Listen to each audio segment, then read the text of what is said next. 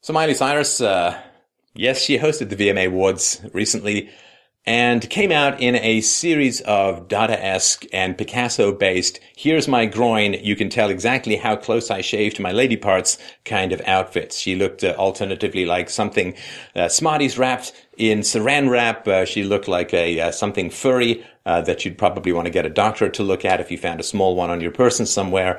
And she looked like, space thong stripper princess and all kinds of nonsense. And of course, she was the Disney princess from the Hannah Montana show, where she was this wholesome, clean-cut girl. And now she's become this semi-demonic, tattooed monstrosity of emaciated anti-sexuality who seems to be perpetually drawn to attempt to lick one or both of her ears at the same time. Naturally, she's come out as pansexual. In other words, she likes having sex with flutes. I'm not sure. No, actually, I think that means that, ooh, she's kissed a girl. Wild girl has kissed another girl and had a lesbian relationship. Ooh, that's so edgy. That's so boring. I mean, that was old when Madonna was young, and that's saying something. Hey, you date a Mormon? That's edgy. You date an Amish guy? That's edgy. Oh, I kissed another girl. How edgy am I? And, the jokes weren't particularly funny. And, the fact that she showed a nipple, I mean, it's like she doesn't even know the internet exists. I guess old guys at MTV maybe think like a nipple is really, really exciting.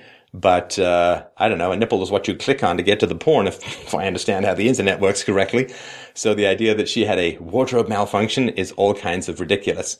But it's terrible. It's terrible for kids, and it's terrible, of course, for young women in particular. Okay, a couple of tips for young women out there. Again, this is the dad you never had talk. Number one, she's really pretty. Really, really, really, like 1 in 10,000, 1 in 100,000 pretty. I mean, again, when she's not attempting to have you check under her tongue for lumps by licking the back of her neck. She's really pretty. Now, I don't know if you're aware of this, but pretty people can get away with a huge amount because they're pretty. When I was younger, I would date these women, and you could tell the prettier they were, the hotter they were, the more ridiculous their ideas were. I can do remote viewing. Really, can you see me undressing you in your mind? Because I'm not really listening. Remote viewing, psychic phenomena, a lot of them were into astrology and not astronomy. That would be cool. Astrology and so on. And the reason being that, people who want to bang you don't really criticize you. So you can get away with an awful lot and still get positive attention if you're really pretty.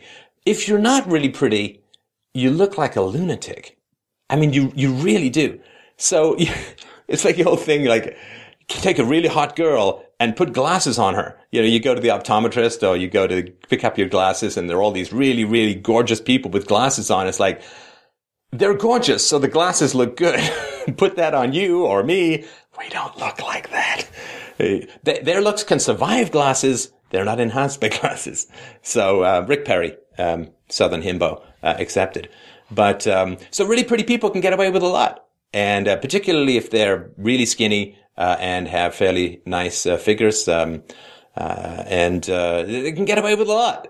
So if you're really not that pretty and you're tempted to go that route, you're just going to look weird to anybody with half a brain. I mean, Miley Cyrus looks weird anyway, but you're just going to look even weirder to people even less enlightened. That's number one. Number two, she has a huge amount of wealth.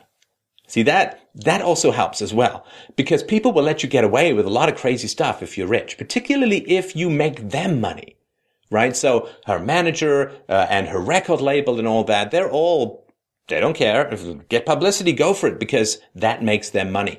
If you're out there dressing like some airbrush stripper tart from hell, and you're not rich and you're not making anyone else money, it's not going to roll that way for you. So that's another really important thing to understand. She has talent, right? She sings, she writes songs, she dances and all that. And so that's all, when you've got that looks and talent and all that, you can get away with a huge amount. It's sort of what bothers me about like some of the rappers in the black community and spilling over to other communities. Those rappers are like, don't get up till noon and smoke some drugs and, who needs to work and screw the man and F the police and blah, blah, blah. It's like, rappers work pretty hard.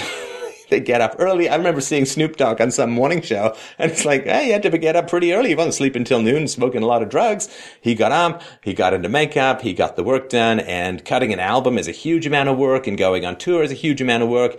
MC Hammer, the man who single-handedly called in a lightning strike on $10 million worth of cash, he got his start by, cutting an EP back when you had to sell it on tapes, and he would go to clubs and he'd sell them out the back of his car. I mean, the guy was a real hustler. He worked really, really hard.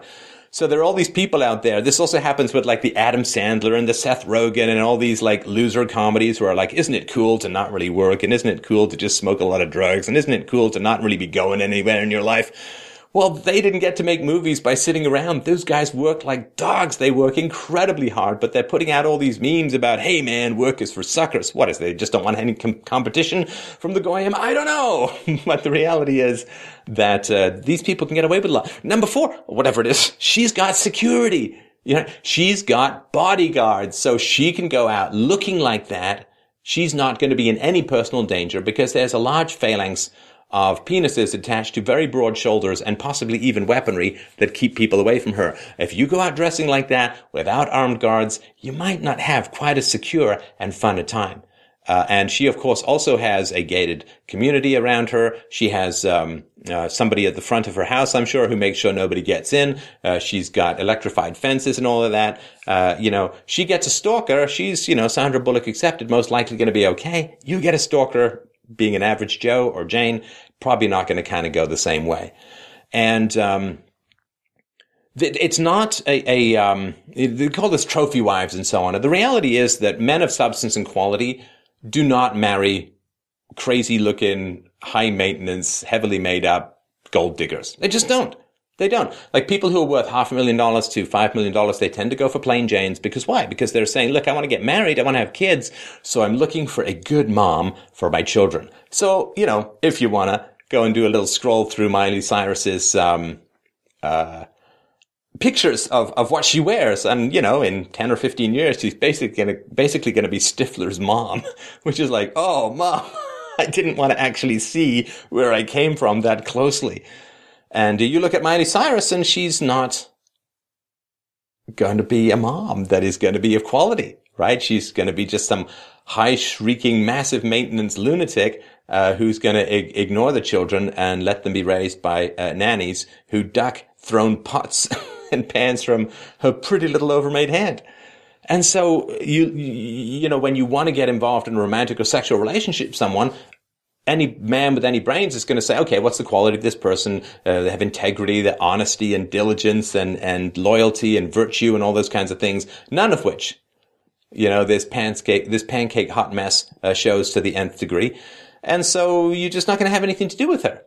And sexuality, of course, it's a big person's game that makes real people. And the reason that we have sexual desire is so that we can make children. And of course, as a highly child investment case selected species, we really want to invest in those kids and we really want to transfer good values to our kids.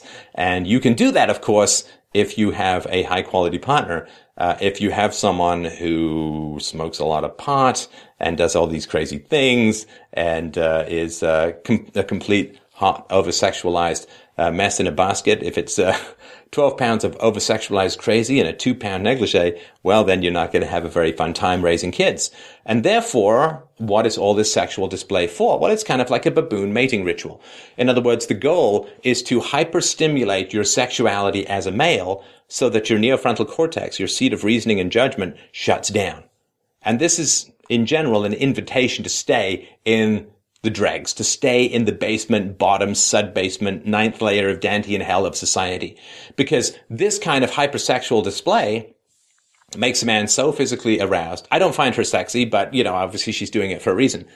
Maybe it's a generational thing. I don't know. I like a few more curves. But she puts on this hypersexual display so that you stop thinking.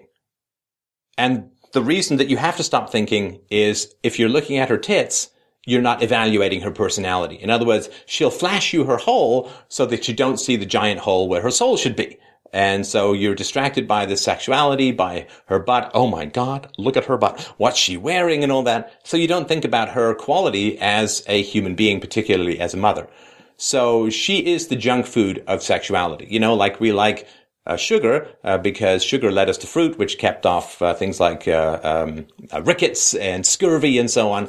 And so we liked having all that fruit. And of course, sugar was a great incentive for us to go and get stung by bees or something like that. So, sugar is fine and sexual desire is fine. But when you indulge it on junk, you get sick spiritually, emotionally, and physically, of course, because this kind of hypersexuality makes just about every pretty-faced ground zero for a massive Krakatoa of STD transmission that basically makes your penis want to hop off, go off planet, and find an asteroid to mine so that it doesn't have to be anywhere near the endless microbes that you have jumping up and down in it from the squishy mess of hot women. And so this is how it's supposed to work. It's supposed to find a quality woman. When you have this kind of hypersexual display, what it is saying, forget about my quality as a human being, impregnate me so that then I have power over you. I can take you to court. I get 20 years or 25 years of, you get to go to baby jail and pay me every month so they don't put you in the only modern debtor's prison known to mankind, which is men who don't pay child support payments. So you can't go to debtor's prison unless you're a man. Why? I guess it's got something to do with male privilege. So this is a woman, she's like a quicksand. She's modeling this behavior of hypersexuality so that men stop thinking. And it's true, when men are aroused, or even if they're just talking to women, their brain tends to shut down considerably, which is why men look kind of stupid to women a lot of the times, even though we do some amazing stuff in the world, like make civilization and all that. And so with this kind of pretty toothy, licky quicksand, the goal is to get you sexually stimulated to the point where you stop thinking, have sex, and that way you're captured. And you're going to have some vengeful woman with a baby noose around your neck and a legal noose around your penis for the next 20 years. And so she gets what she wants, but you don't get really anything that you want except 3 minutes of squishy fun followed by 25 years of baby jail. So, steer away from this stuff. It really is a quicksand. And if you have daughters, if you have sons, keep them away from this unbelievable. This is a Picasso portrait and yawning more to the very bowels of hell itself. And of course, this kind of hypersexuality is what is doing so much to destroy the foundation of Western civilization, which is the two-parent household that actually spends time raising their kids. Miley Cyrus's parents have almost divorced twice. I think her father has some kids from another marriage. And, it's the usual postmodern mosaic of a stitched-together family Frankenstein that is generally the monster that races around consuming and destroying Western civilization. So let's turn it back.